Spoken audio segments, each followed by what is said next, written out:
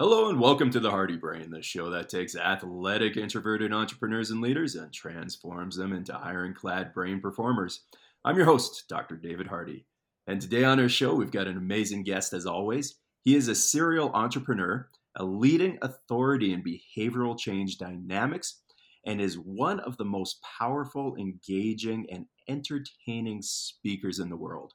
Welcome to the show, Eric Edmeades. How you doing today? Great. Thanks for having me.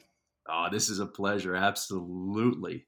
Now, this is a huge claim with everything going on with kind of behavioral and all sorts of topics.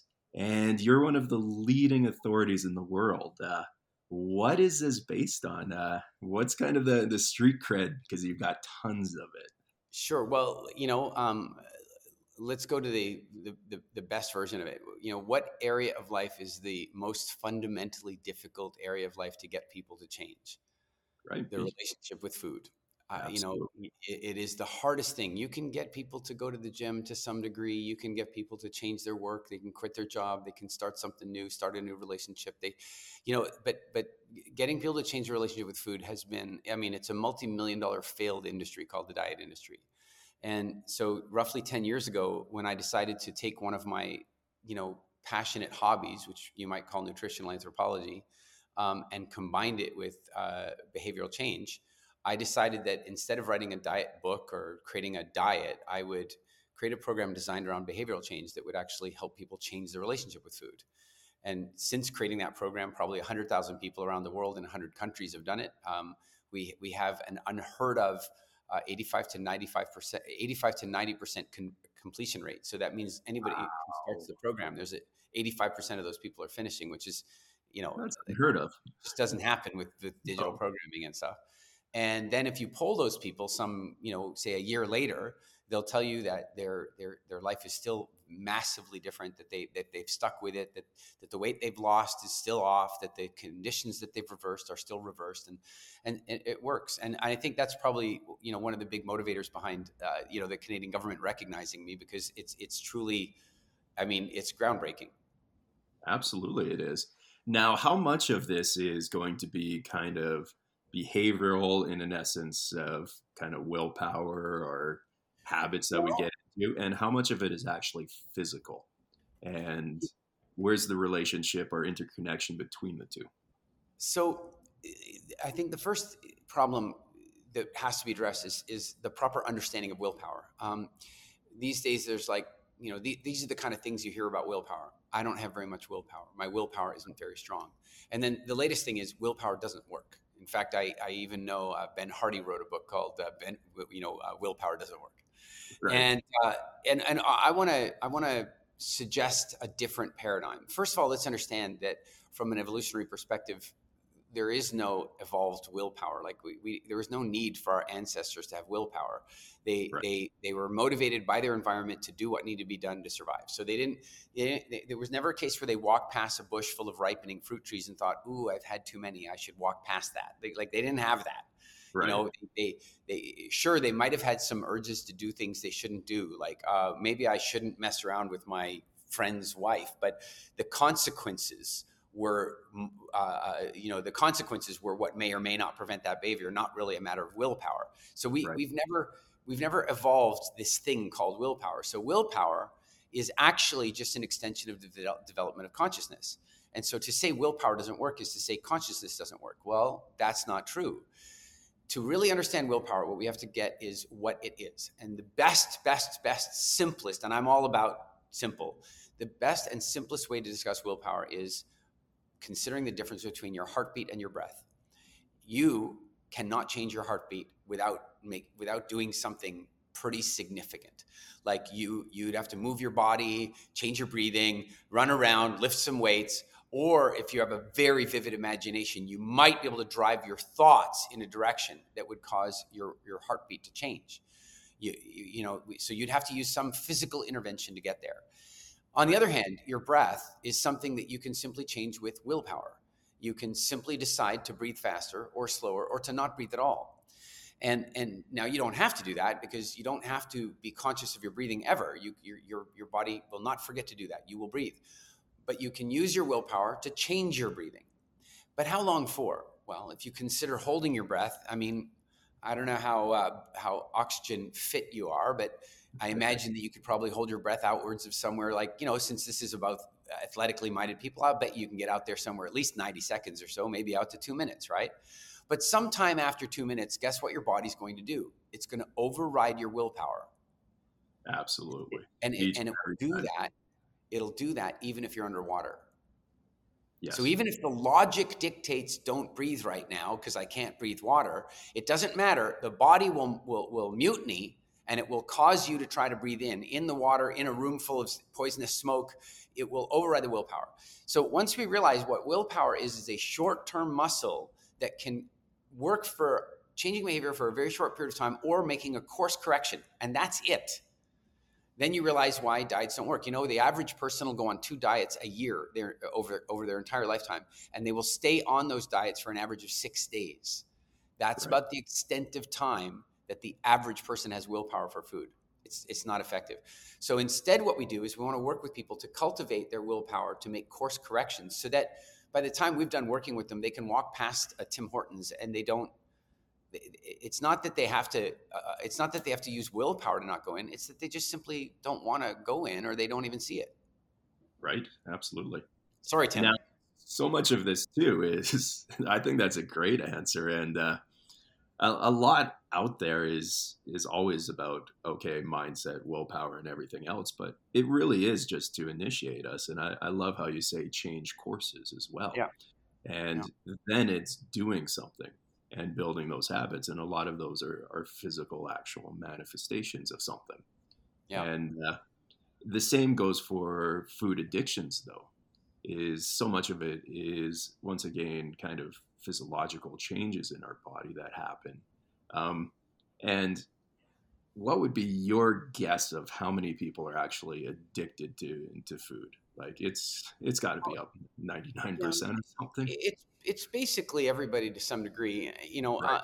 First, I think that addiction is sort of not very well understood by people, and what I mean by that is that we use the word as though it has a singular meaning, but the truth is that at a minimum, it actually has a double meaning, and the first meaning relates to the concept of physical addiction. If you quit a physically addictive substance, then you have physical withdrawal symptoms. So if you quit heroin, you're sick. If you quit sugar, you can get sick from that. If you quit alcohol, there are other substances that are emotionally addictive that might not cause a specific, physical withdrawal. This is a little controversial, but I would argue cigarettes are like that. We accept that they're addictive, except for one problem, and that is that when somebody quits smoking, they don't vomit, they don't get a headache, they just eat. So I would argue that that's an emotional addiction in the same way that, say, video games are. Now the trouble we have with food is that food very much, generally speaking, people are influenced by both of those forms of addiction, which is really tough because now you're talking about a double-barreled addiction. So if somebody has an emotional addiction to ice cream, they will also likely have a physical addiction to sugar, and now or to dairy products. And so now when somebody wants to give that up, they want to potentially not have ice cream for some reason. They have to overcome both the psychological addiction and the physiological addiction, and that's one of the reasons that food is so tough for people. Absolutely. Wow. Yeah. One of the things that I've really, really liked about your style and your speaking is that so much of it is based off of observable, rational thoughts and looking at the way humans have evolved and how that goes into diet. And then, of course, all these fear responses as well, and really into those behavioral changes. But this is like complete opposite of what's kind of the media industry is about right now. So are you saying there is a market for people who are rational? Yeah, I think that's a very solidly growing market as people begin to wake up to what the press is. Are you ready to take your brain health to a brand new, higher level than ever before? Then please check out thehardybrain.ca and inquire about our virtual brain health intensive programs. that's a very solidly growing market as people begin to wake up to what the press is. I listen. I don't want to get too. I'm not a big fan of the current system of media, and I'm a big fan of free speech. In fact, I'm one of these people. I'm a little radical. I'm one of the free speech purists.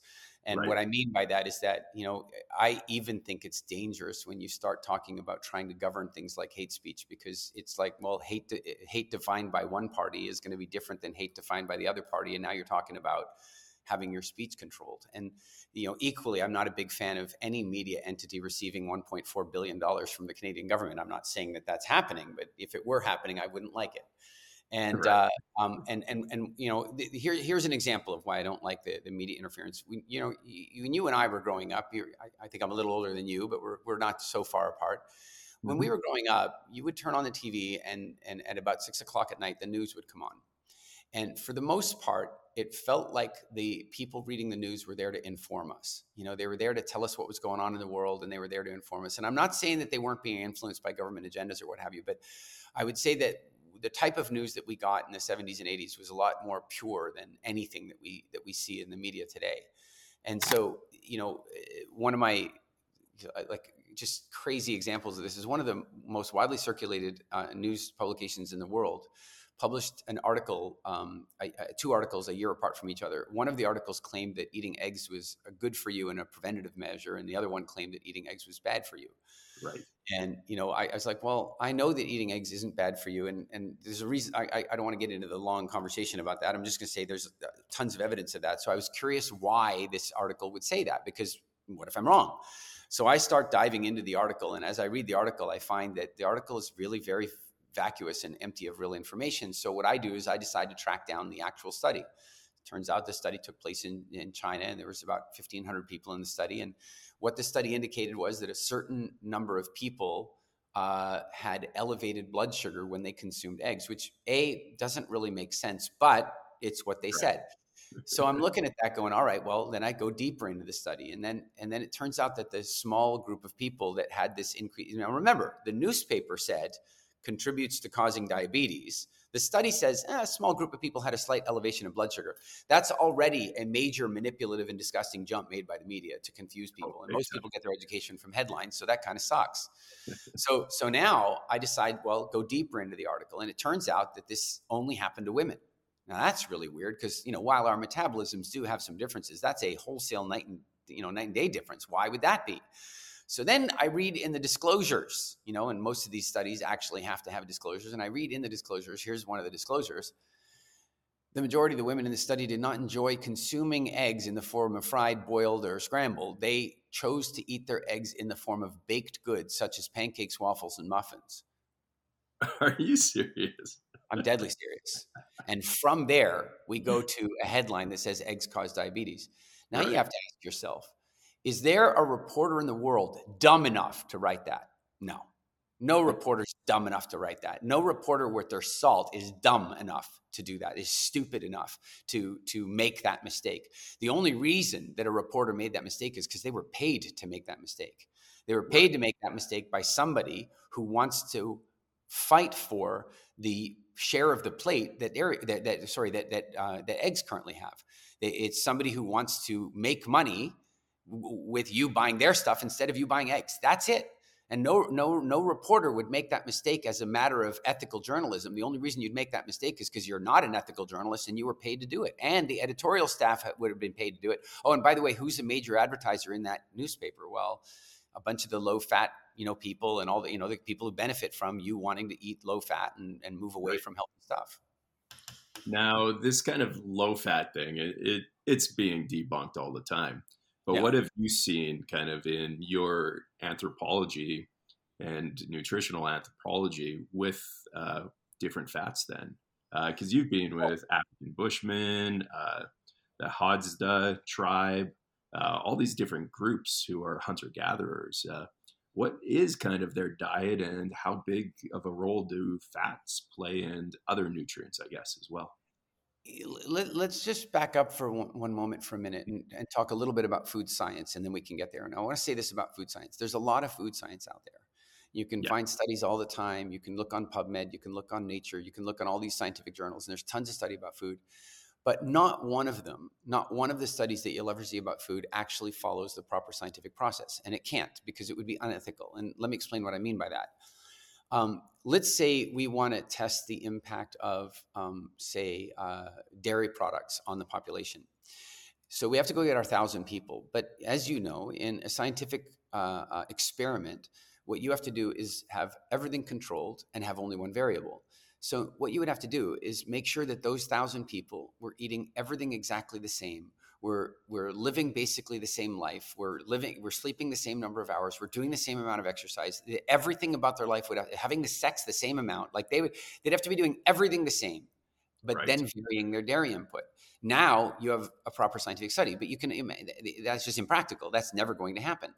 So what that means is most of the food science that's out there is complete rubbish. It's really difficult to do. Certainly, never mind. I mean, even something like that over 6 months is difficult. Never mind a multi-generational study. That just isn't possible. Absolutely. So considering that that's not possible, let's take a look, at common sense. So if you suddenly got yourself an exotic pet, and you got this exotic pet and you had to take care of it, would you zoom your way over to Harvard medical school's website or PubMed or any of these places to go look for the latest scientific study on what to feed your pet, a study that was probably bought and paid for by a pet food company? No. What you would do is dial into the National Geographic Channel, or you dial into the Discovery Channel, and you would go and watch a nature special about that animal, and within about an hour and a half you would have a pretty damn good idea of what to feed that animal. Right.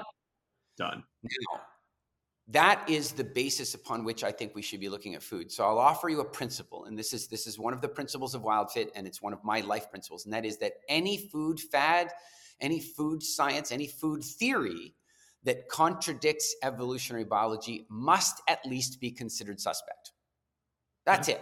Absolutely. So now we go to low fat. All right. Now we go to the low fat. And as you've pointed out, it's been debunked, but it's been debunked really heavily. Except the truth is, you walk around, you're in Alberta right now or whatever, you walk around the streets of Alberta and you ask the average person, I'll tell you what, you go watch what they're putting in the grocery store in their basket. They're still buying low fat stuff. They still believe that low fat is an answer. They still believe in that. Mm-hmm. And that's a problem, because you see the government and the various health agencies in North America hammered this thing so heavily, with funding from Crisco and other low-fat food manufacturers, hammered the population so much and linked fat to heart disease so heavily that to this day, despite it being completely debunked, people are still afraid of fat. Yes. So the first thing is the genesis of this. This is an important thing to understand, and I'm sure you must be aware of this. Certainly, if you've been following me, because I talk about it a lot. I'll keep it short. And the short version is that in the 1950s, they discovered that sugar was likely, definitely increased sugar consumption correlated with the development of heart disease, and likely was showing up as a cause. And so the sugar industry at that point hired 2 Harvard researchers. This is not a conspiracy theory. This is a conspiracy fact. They hired 2 Harvard researchers, and they had them do a study to prove that fat was causing heart disease. And Andrew Haas, I think was his name, like the director of the Beet Growers Association, one of the big sugar lobbies, spoke in 1955 or 6 at a conference. And he even said in the conference, the great news is that current science is proving this and this about fat being the problem. And if we maintain our percentage of the American plate and we claim a percentage of the fat calories that are being lost, we will see a boost in profits like you would never. Now, he gave the speech. He never mentioned to the people in the audience that he bought the study, that he paid for it, right? Yeah. So the low-fat movement, and then it gets propagated further, because now you've got, low-fat guru Ansel Keys goes out into the world to propagate the low-fat movement. And I could rip his, science apart in a million different ways, but I'll just give one great example, and that is that he goes off, I think it was Crete, but he goes off to one of the Greek islands where it's considered a blue zone. Many people live to become centenarian. They're living over 100 years old. It's amazing. He goes there and he takes food samples. Because these people are living so long, we want to know what they're eating. And he takes the food samples and he sends it off to the lab, and they break it down into the different macros, and here we go. And what he finds, crucially, is that there were no saturated fats, there were no animal products, and here we have it, the proof that saturated fat is the problem. Only if you look at the disclosures, He took those food samples during Lent, the only 2 weeks of the year that those people give those things up. And as a matter of culture on that island, if at any other point in time of the year you start looking pale and sallow, they refer to you as being Lentish, because they know that during Lent, people get pale and sallow, their eyes sink into their heads, and they become a little yellow and jaundiced, because guess what? They're missing a major and important macro. Right. So that was a long way of getting to the question you actually asked. What have I experienced with the Hadza? What I would say is this: I am not a proponent of the high fat answer. I don't believe that we're high fat. I believe that high fat is better than low fat, but high fat is not the answer. And I measure that on the basis that, with the exception of the hippo, the vast majority of the naturally occurring animals in nature, land-dwelling animals, which was the majority of our meat consumption, are not high-fat animals, like, say, a cow. They are much lower in fat than what we consider to be now a piece of ribeye. Like our ancestors didn't have, sure, they went for the liver, there was fat in that. I'm not saying they didn't have access to fat, but the idea that they would be eating animals that were 40 and 45% fat, not the case. So I'm not a high-fat proponent. I'm a natural level of fat proponent, which means I don't go out and seek to add butter to my coffee. I don't drink coffee, as for what it's worth, but what I do is I'm willing to eat a nice big ribeye, but I also buy bison, which is super low in fat, and balance that out. The Hadza, I've been hunting with them now for over 15 years. I've been visiting them, and it's been one of the great honors of my life, without question. And I can tell you that they are not. They're not plant focused. They certainly eat plants when they're seasonally available and when the hunting's not good, but their primary focus is about hunting. And when they get meat, they go immediately for the organ meats immediately. Every now and again, somebody attributes that to their knowledge of nutrition. Oh, see, they know how valuable the organ meats are, so they go, no. They don't know that. What they know is that organ meats like putrefy quickly, so you better eat them now. The meat can dry, but the organ meats, it's much harder to deal with. So they eat the organ meats right away, and then they they eat the other meat later. They might dry some and so on. But that meat is not high fat. On one of my trips, we killed a bush pig, which is like 160 pound, 180 pound pig. It's a big pig. It's much bigger than, say, a warthog like Pumbaa from The Lion King. And it was some of the yummiest meat I've had in my life. But I'm telling you right now, it was not marbled with fat. It was a rational level of naturally occurring fat. And so in WildFit, we talk a lot about, getting people to be to wake up out of the low fat movement and recognize the damage. And I'd say we're talking about like millions of deaths damage that the low fat industry caused. But we also don't advocate for them to become a high fat consumer. We suggest that they try to go after more of a rational fat lifestyle. Perfect. Now, with these tribes, though, they're also landlocked, correct? Landlocked, as in not on the ocean?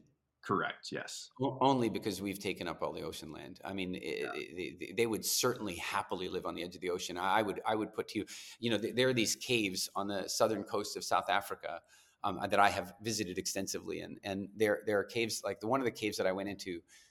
Funny enough, they'd been excavated by my great grandfather, and I had no idea of that when I was exploring them. But one of the caves, they've dug down into the cave floor, because when humans live in caves, they create something called cave litter, and so the cave floor is constantly rising like this. And so they dug down into the cave floor and put glass walls up so you could see what's going on. People have been living in that one set of caves on the peninsula of Rawberg for 200,000 years. Like, just consider that for a minute. You're in Calgary, right? Oh no, you're in Red Deer. An old house in Red Deer is what, 80 years old? Oh yeah, that's old. That's old. Very old. Now, where I come from in Halifax, an old house could be 150. Exactly. It could be 150. Of course, then I lived in England, and an old house in England could be 300 or 400 years old. It could even be a church or something, could even be out to 1,000 years old. Then I went to Croatia, and I found myself in a hotel, and the bloody building had been around for over 2,000 years. Then, of course, you go to Egypt, and there's the pyramids, and those are, say, 3,000 to 5,000 years old. And that seems, we even call that ancient Egypt, right? Ancient Egypt. Only put that against the 200,000 years that people lived in those caves. Nothing ancient about Egypt at all. Ancient is 200,000 years. And those people lived on the coastlines. And you know what they ate extensively?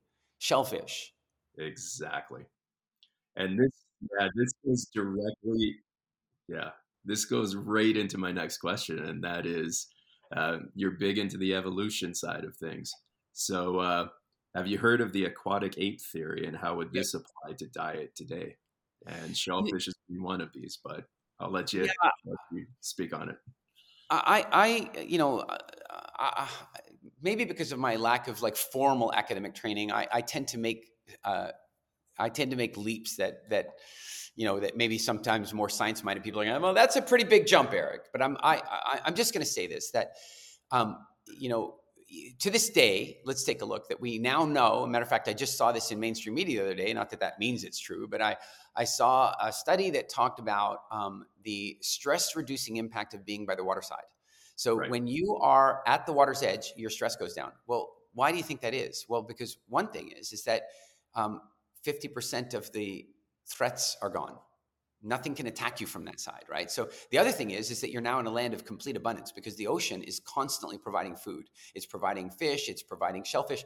And even before they developed like full-on fishing technologies, spearfishing in the tidal pools, like even when I was a child traveling to South Africa, I could have sustained myself on the fish that I caught in the tidal pools that I could have easily caught with my hands or a stick. And that's now. Never mind how rich those pools would have been when those people lived there. Right.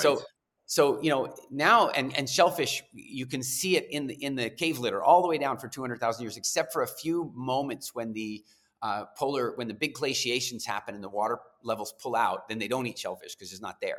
But as soon as the water's back, they're eating shellfish again. And the fats that are in shellfish are very similar in structure to the fats in our brain. So I want to suggest that evolution is through natural selection is a marriage between it's a marriage between adaptations that help us to survive or breed better in the environment, but also to utilize what's available in our environment. So, for example, the adaptation to develop a much bigger brain wouldn't really work very well if you didn't have great materials for building that brain. But if you're ingesting a lot of really solid, good proteins and very nicely structured fats, maybe that supports that process. And and I think that to this day, it's one of the reasons that seafront property is so bloody valuable, because at an instinct level, we are coastal. We know it. Absolutely. Yeah. That's And why I don't live in Alberta anymore. exactly. Oh, yeah. And to get into sun and everything else. Yeah. But yeah, this topic resonates with me so much, because like when I was learning the biology and things, of course, in functional medicine, the big one is always get your DHA and all these healthy brain fats. And then when I went into the neurology, there's all these reflexes in our body that has to do with water. And I'm just like, well, this makes perfect sense. And then when I heard one of your talks and going into seasonal eating as well, things just started to make sense. Yeah. There's a reason why mangoes don't grow in Canada. And why don't we just pass that over about the seasonal eating aspect and how you incorporate it into your wild fit then as well? It's funny, when I first started WildFit, I was like really reluctant to talk about this, because I knew that it was a game changer, and I knew that, people would just model it. And the truth is that if you really, really want to understand metabolic health, what you have to have is an understanding of the human, evolved response to seasonal fluctuation. And I can't, and so for the first few years, I wouldn't even talk about it. I would only talk about it with clients inside WildFit, because I was afraid that it would get out. And then, WildFit exploded, and it was like, and now my own clients were out there talking about it. So now I would actually answer the question. And I'm still shocked to this day that the closest I've ever seen to somebody kind of stealing or borrowing or modeling this concept is to say, you should eat seasonally and try to eat based on your local foods, which completely misses the point. Right. So, for the I guess to underscore the point, here's a principle to consider, and that is that humans, first of all, had to evolve to survive the various seasonal fluctuations that took place in nature. And that was tough, because, we're talking mostly about sub-Saharan existence here. And winter in sub-Sahara is really difficult. And it's not this minus 20 stuff that you're dealing with in winter. It's drought. Right. It's a long, hot drought time. The plants aren't growing. The animals aren't breeding. The hunting is bad. The competition is fierce. Caloric intake is down. It's a tough season. And so if you weren't prepped for that season, you wouldn't make it. and many people didn't. And as a result of that, certain traits were selected for. One of the traits that was selected for, it appears, is the ability to store energy and water. The ability to store energy and water. And we're not the only species that figured out ways of doing that. The camel is very good at that. The bears in North America, they do it. They fatten up and they store a lot of calories and water in their fat. And we do the exact same thing, and so how do we do that? Well, we do that because in the season prior, we had access to a lot of carbohydrate foods. Now, it's not that we were like, oh, look, carbohydrate foods, that's good for preparing for winter. No, instead, in an incremental generation by generation by generation process, as we process those carbohydrate foods, our bodies took a look and said, this sugar stuff's not so good. Like, that's why our bodies burn sugar so quickly. Like, I don't want this in here. So the minute you eat sugar, it's got to burn it. But then hold on a minute now. What if we could store some of it? And so, then we evolve the ability to convert it to glycogen and store it in our liver and muscles. But then what if we turn it into fat? And so we became quite good at that. And so if you think about it, if you have two brothers and one of them's not very good at converting sugar to fat, and the other one is, who survives the drought? The one who's good at retaining fat. Done. If you have two brothers and one doesn't have a very strong craving for sweet things, and the other one does, who survives the winter? The one with the strong craving does, because the strong craving drives them to look for more fruit and eat more fruit and so on.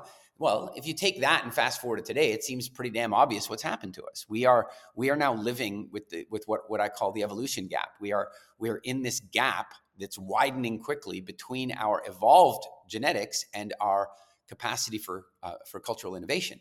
And so, as we develop things like agriculture and steady food supply and all these sort of things, we changed our eating patterns pretty dramatically. And now we don't have seasonal fluctuation. If you take a look at something like type 2 diabetes, I have argued, and I have a book coming out on this shortly, that diabetes shouldn't be regarded as a chronic disease that must be managed for life.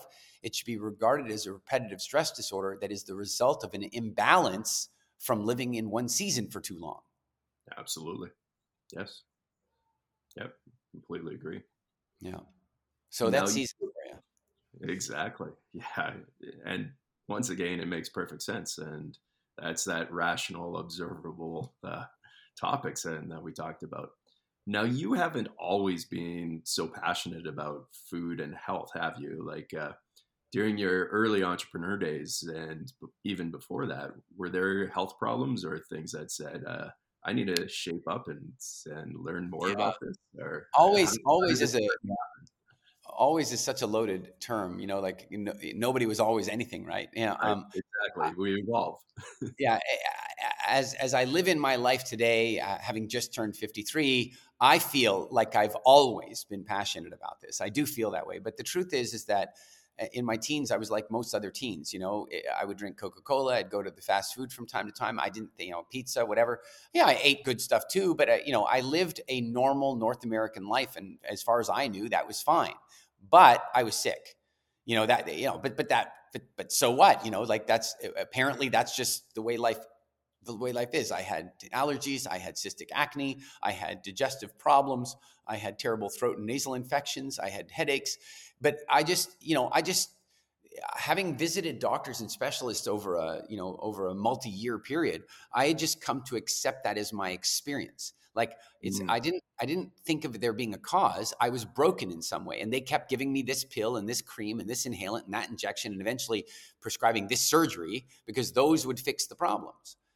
But every one of those things was trying to address a symptom and not the cause. Right. And so at 21 years old, funny enough, I went to a Tony Robbins seminar, and a buddy of mine convinced me to go on the basis that it would help me make more money in my sales job. And that's all I cared about at 21. Right. And then on the last day of the seminar, Tony offered to do a little bonus section on health. And I was like, well, I've enjoyed my time. I may as well stick around with my friends here and do this bonus section on health. And I started listening to what he had to say. And, he said some very common sense things, many things, which, by the way, he has since changed his mind about and that I no longer agree with, but fundamentally really good things. And so I decided to do a little bit of a food experiment based on the principles he gave me. And the food experiment at that stage included a better relationship with sugar and wheat and dairy products and meat and all these different things. 30 days later, I'm down 35 pounds. All of my acne is gone. All of my allergies are gone. My digestive problem. I'm a new human being. I was so new as a human being that I went to go visit my mom in South Africa, and I got off the plane, walked down the steps, and there she is, and I'm looking right at her, and she looks right at me and doesn't see me, like eye contact, and doesn't see me. Then she looks over to my side, and I've got my girlfriend with me, my girlfriend Robin, who had bright red hair. Sorry, Robin, I know it's strawberry blonde. She listens to some of my interviews, so I have to be careful. But anyway, my mom obviously recognized her from the bright strawberry blonde hair, and she that caused her to do a double take, and then she looked at me, and then she saw me. That's how much I had changed by losing all this weight. All the sinus infections had gone. All the puffiness was gone. My eyes were now properly proportioned in my head because it just changed everything. And from that moment on, I became deeply curious about nutrition and deeply curious about why all the people who asked me how I did it didn't do it when I told them how. Right. Now, how much did this increase your other performance then? Everything that I'm doing, and seminars, and you're wanting that sales aspect. How much did this change other aspects of your life then?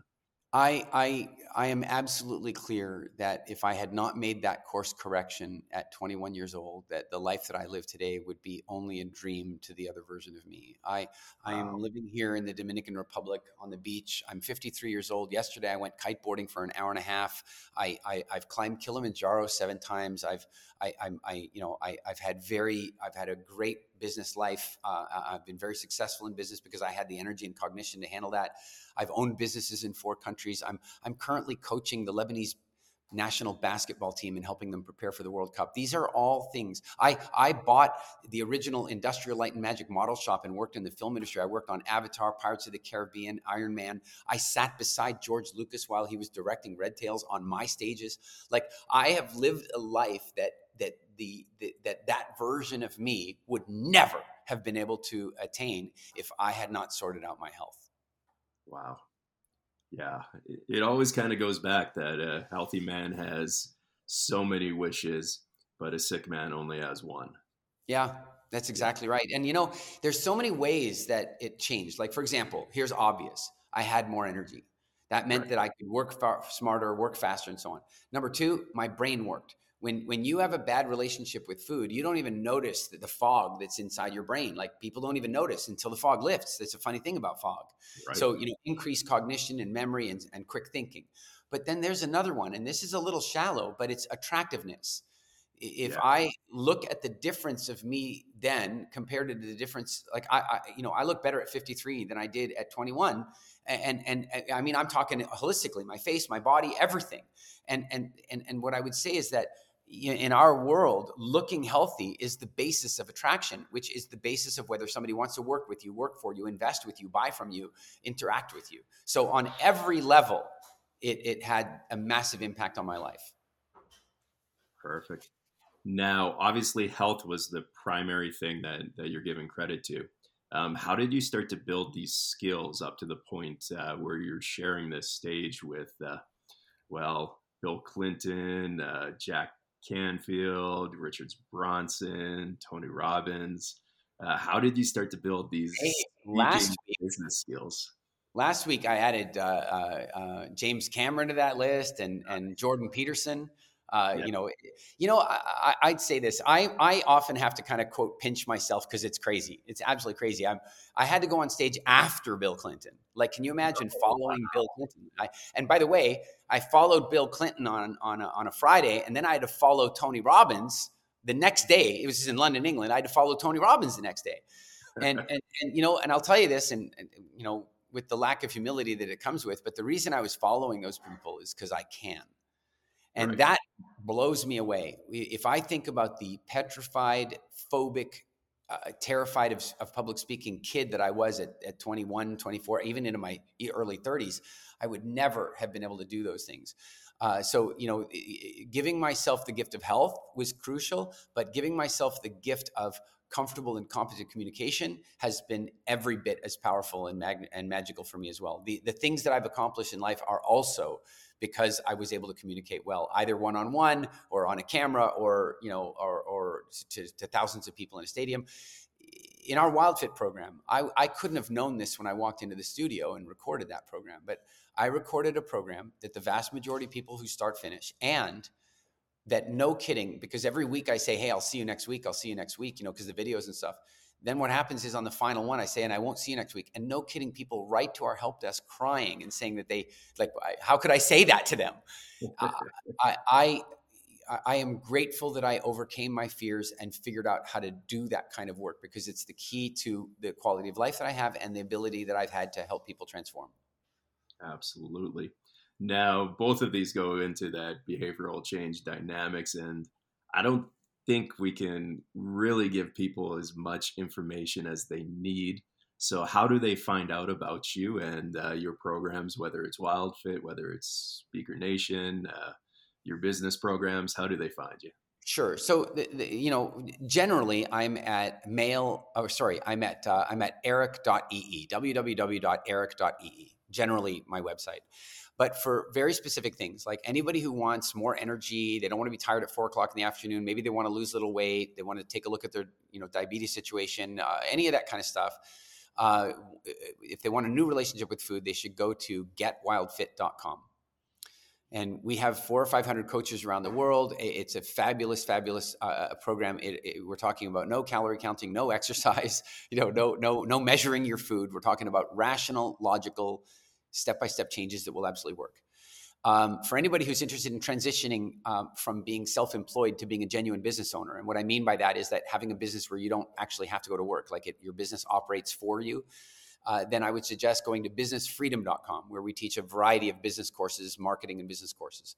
And in terms of public speaking, speakernation.com is where we have a bunch of online free resources on public speaking. And of course, we have premium programs where people can come and learn directly from me and from, and join practice groups and so on. And of course, I'm on Instagram at Eric Edmeades, and I manage it myself. So when you get a reply, it's really me. Absolutely. Amazing stuff. And then you've got a couple sessions coming up in India and then Estonia, correct, as well? Yeah, we've got a Speaker Nation produces my Speaking Academy event, which is by far our highest rated event. We do it 3 times a year, and we've got one coming up in Mumbai in June, and we've got one coming up in Tallinn, Estonia in October, I think. Okay. Yeah, amazing events. Definitely look into Eric and all the amazing programs he has.